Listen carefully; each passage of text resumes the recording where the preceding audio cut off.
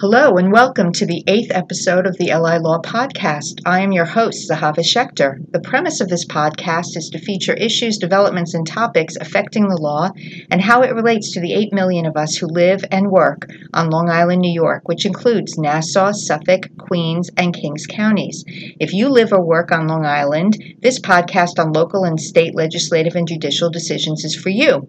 Our guest on this episode is Colleen Merlo, Executive Director of LI Against Domestic Violence. Colleen will speak about the important work performed by the organization, which has for the past 40 years empowered victims and survivors of domestic violence through supportive services, including hotline counseling, vocational training, emergency shelter prevention, and educational resources and legal advocacy. Please check out the show notes for a full description of Colleen's credentials and contact information, as well as the organization's hotline telephone number. Please keep in mind we will not be providing legal advice to any specific questions. Colleen, welcome to the podcast. Thank you, Zahava. I'm so happy to be here. So please tell our listeners about LI Against Domestic Violence and the services you provide. Sure. So LI Against Domestic Violence is a regional pioneer in providing services to victims of domestic violence. For more than 20 years, our focus has been on providing services to victims of domestic violence so that they can find ways to stay free from violence and find resiliency and promote lifelong healing. Our services, which you described, include our hotline, counseling, vocational training, emergency shelter, prevention and education, legal advocacy, and also legal resources. And do you service both men and women? We do. Okay. So what are 3 tips you would give to our listeners who are either themselves facing or know other people who are facing domestic violence challenges in their home or workplace? Well, first and foremost, if someone is in immediate danger, 911 is the best recourse. Call your local police department and get help. If you're thinking about getting help, don't tell your partner. Why is that? Because it could be very dangerous. If an abuser perceives that someone is seeking help, they also perceive a loss of power and control. And so times when someone is seeking help can actually be the most dangerous. And thirdly, I would say don't take advice from people who are not professionals or trained in the area of domestic violence. While well-meaning, oftentimes this advice can also cause harm to someone and be dangerous. Sometimes people will say, we'll stay in the marriage, or we'll fight back if he's being abusive. Others might say, oh, you should threaten, and I'm using air quotes, threaten to call the police. And all of those things could be very dangerous. Okay, and what would a caller to your hotline expect upon making the call? Who answers and what is the procedure? Our hotline is always answered by our trained hotline staff, 24 hours a day, holidays, weekends included. First and foremost, what they should expect is to be listened to and to be held in high regard and to be believed. And so if someone needs our services, we're there to listen without judgment and to provide resources, facts, and support. May a caller remain anonymous, or does the caller need to give a name and contact information? Callers may remain anonymous, and all calls are confidential. The only caveat to that is if someone was in immediate danger or if someone was thinking about suicide, if we weren't able to walk them through that process in terms of finding a way to ensure that the person was safe in that moment, then we might reach out to law enforcement. And does your organization work with victims of mental or emotional abuse, or is it limited to physical abuse? Our organization works with any victim of domestic violence, so that includes physical abuse, emotional abuse, financial abuse, cyber abuse, sexual abuse. Okay, could you explain what cyber abuse is, please? Sure. Cyber abuse is where a partner will use social media in particular to abuse the person and control them. So it might be if intimate images were shared at one point that the partner threatens to disclose those images or share those images outside of the relationship. And what does your organization do with information it receives which is not of an urgent nature? If somebody calls our hotline and they are talking about a pattern of abuse and it's not to the point where we feel the person is in imminent danger, although all abusive relationships are dangerous, we would talk to them and figure out what is the best course of action for that person and what they choose to do. So, for instance, we work with clients who choose to stay in the relationship, and a lot of people find that counterintuitive. But the bottom line is we want people to be the safest that they can be, and for some individuals, it's safe for them to stay in the relationship if they can put things in place. Maybe it's not safe for them to leave in this moment. Maybe they're not ready to leave in this moment, and we'll work with any client who wants our services in order to build safety. Is the issue of safety to leave, does that rely upon financial ability to leave, or are we talking about a personal safety issue here? Safety encompasses a lot of things, and for some individuals, financial constraints certainly make it difficult for the person to leave, but also physical safety. As I mentioned earlier, when a client chooses to leave and the abuser perceives that they are losing power and control, they will do whatever it takes to keep that power and control. And oftentimes we see violence, physical violence, emotional violence escalate at that time. And does your organization serve children as well as adults? We do serve children, yes. Children are definitely victims of domestic violence in terms of being exposed to violence between parents. Children can be caught in the crossfire, and we often see that it's devastating if children are not given services and supports. Children oftentimes are used as pawns between parents that might be splitting up where there's domestic violence involved. And, we've seen children take on the role of caregiver for the parent that is being abused. And to that extent, they really lose their childhood. So our goal when we work with clients and their children is to help children understand that domestic violence is the fault of the abuser only, and to help children also learn healthy coping skills as well as to identify healthy relationships. Because we really want children to understand when they're choosing friendships, when they're choosing dating partners, that there's some things that they should have in terms of basic rights. So safety, mutual concern, good communication. Those are the things we want children and adults to know that they deserve in a relationship. Does domestic violence also include sibling violence, meaning one brother or sister involved in physical altercation with a sibling? So domestic violence, the term, depending upon who you ask, can mean different things. Domestic violence, the term does include any intimate partner as well as familial partner in New York State. So we do serve victims who may have a parent-child dispute in terms of abuse. We may serve siblings. Our primary focus is on intimate partner violence, but certainly that extends to people who need help outside that as well. Okay, and let's talk about your hotline. Does that operate 24 hours a day, 7 days a week? Our hotline operates 24 hours a day, 7 days a week, and it is always answered by our trained staff. And what is that hotline number, please? The hotline number is 631-666-8833. And are you based only in Suffolk County, or do you handle all issues on the island? Our primary focus is in Suffolk County. However, our services are available beyond that. So, for instance, if someone needs shelter, you do not need to be a Suffolk County resident to come into our shelter. If someone wants to call our hotline, we can help them with resources outside of Suffolk County as well.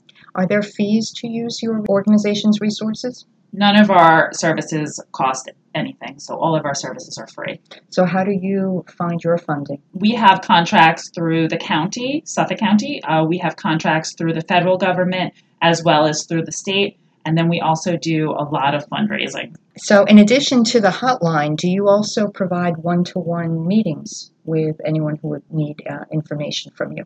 Sure. So in addition to the hotline, and the hotline really is the best way for someone to access our services initially, because again, it is 24 hours a day and our hotline staff are trained to get people to the right department.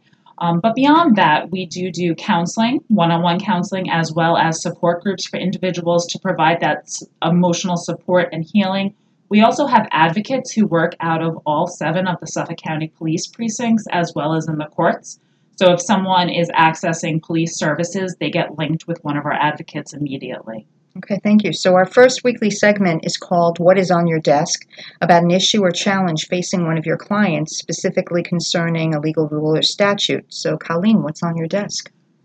We recently had a survivor who made the decision to leave This particular survivor had children in common with the abuser. And she left and went to stay with family friends. At that time, she did not seek services. She didn't seek legal advice. And the abuser basically threatened and said, you left, you kidnapped our children, and I'm going to contact the authorities if you don't come back. And, because of this, I'm going to get full custody of the children. She ended up going back into the relationship, which really put herself and the children in grave danger. Luckily, a few months being back with the abusive partner, she did reach out to our organization for help. And we were able to walk her through the process in terms of what she could do to leave in a safer way, and also to link her up with a lawyer who could walk her through the legal process in terms of what to put in place in terms of custody, child support, visitation, so that she had peace of mind that he was not going to be able to come in and take the kids away from her and she would never see them again, because that's really the way he spoke to her, what she truly believed was going to happen. And that's why she went back. That sounds very scary to think you're going to lose your children while you're trying to act to maintain your safety and their safety as well. It is. It can be very overwhelming for clients. And that's why our ability to be able to walk people through the process is so valuable. And I think that's why, one of the most rewarding things about working for the organization is the fact that our clients stay in touch with us. And we hear from them years later about the impact that we had on their lives. And it's not because we do anything magical. It's really because we provide resources and information at a point in time where the survivor really needs that. And it's the survivor who has the strength and resiliency to get through the situation, and we're just there to guide them. Well, perhaps the survivor does not have supportive family or friends who are also able to assist. So you come in that void, basically, to help the person to move on and to improve his or her life. So that's very important work. Now to a matter which we're following with great interest and concern, namely the budgetary crisis in the Wyandanch School District, which is facing a tax freeze and nearly $9 million of potential budget cuts. 2,800 students are affected in that district, which is the poorest in Suffolk County when measured by taxable income and real estate property values. The district has a 24% proficiency rate in reading and a 22% proficiency rate in math. Voters in that school district opposed two proposed budgets this year, 2019, both of which would have overridden New York State's tax cap law. As a result, the Wyandanch School District has laid off 30 teachers, 4 administrators, 14 bus drivers, and 12 bus monitors. Also affected are 46 teacher assistants and aides, although it's unclear what's happening to those positions.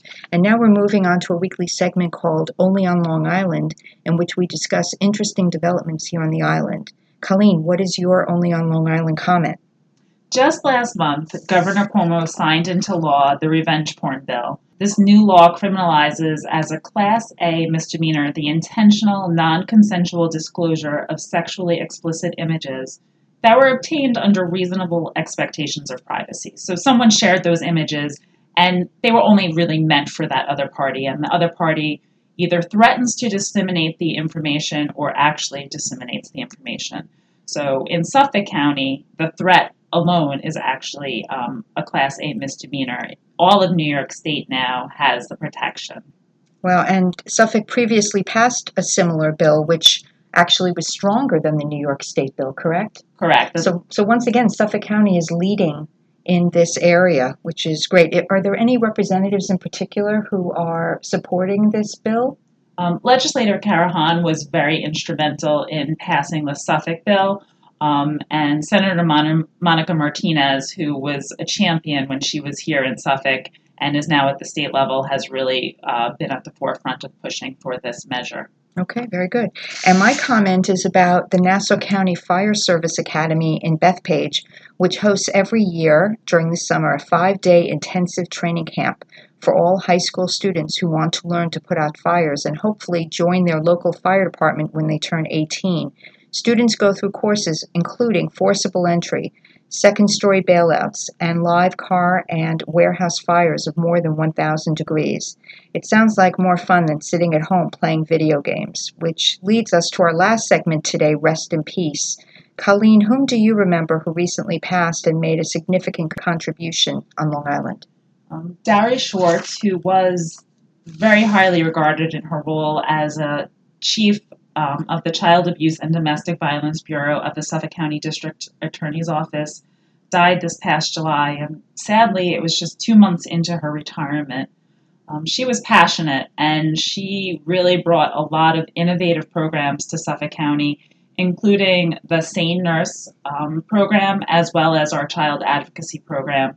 And most recently, she worked to form a multidisciplinary team that included LI Against Domestic Violence, the Suffolk County Police Department, the DA's office, and a team of specialized forensic nurses to look at cases of strangulation and to collect evidence so that they could be prosecuted further in cases of domestic violence. Okay, well, may her memory be a blessing. And Colleen, is there anything else you would like to add? I just want to say, if anyone is listening to this podcast and you think you may be in an abusive relationship, you're not to blame. It is the abuser who is to blame. You are not the cause for your partner's abusive behavior, and you deserve to be in a relationship that you have respect and fair treatment, and you're not alone. There are people here waiting to help you. Well, thank you, Colleen. And once again, I ask our listeners to look at our show notes for full contact information and telephone number for the hotline for LI Against Domestic Violence. And that's it today for our 8th episode. Thank you, Colleen, for coming on the podcast. And to our listeners, be sure to download this podcast on iTunes, Stitcher, or wherever you get your podcasts. And while you are there, please rate us, hopefully 5 stars, with a review that might start. I just heard on the LI Law podcast that high school students may apply every year to participate in the summer's Nassau County Fire Service Academy in Old Bethpage. That sounds better than sitting on the couch all day playing video games. Well, the LI Law podcast cannot put out the fires, but we can inform you about everything Long Island. We are your source for local tips which educate and entertain. Thanks for listening.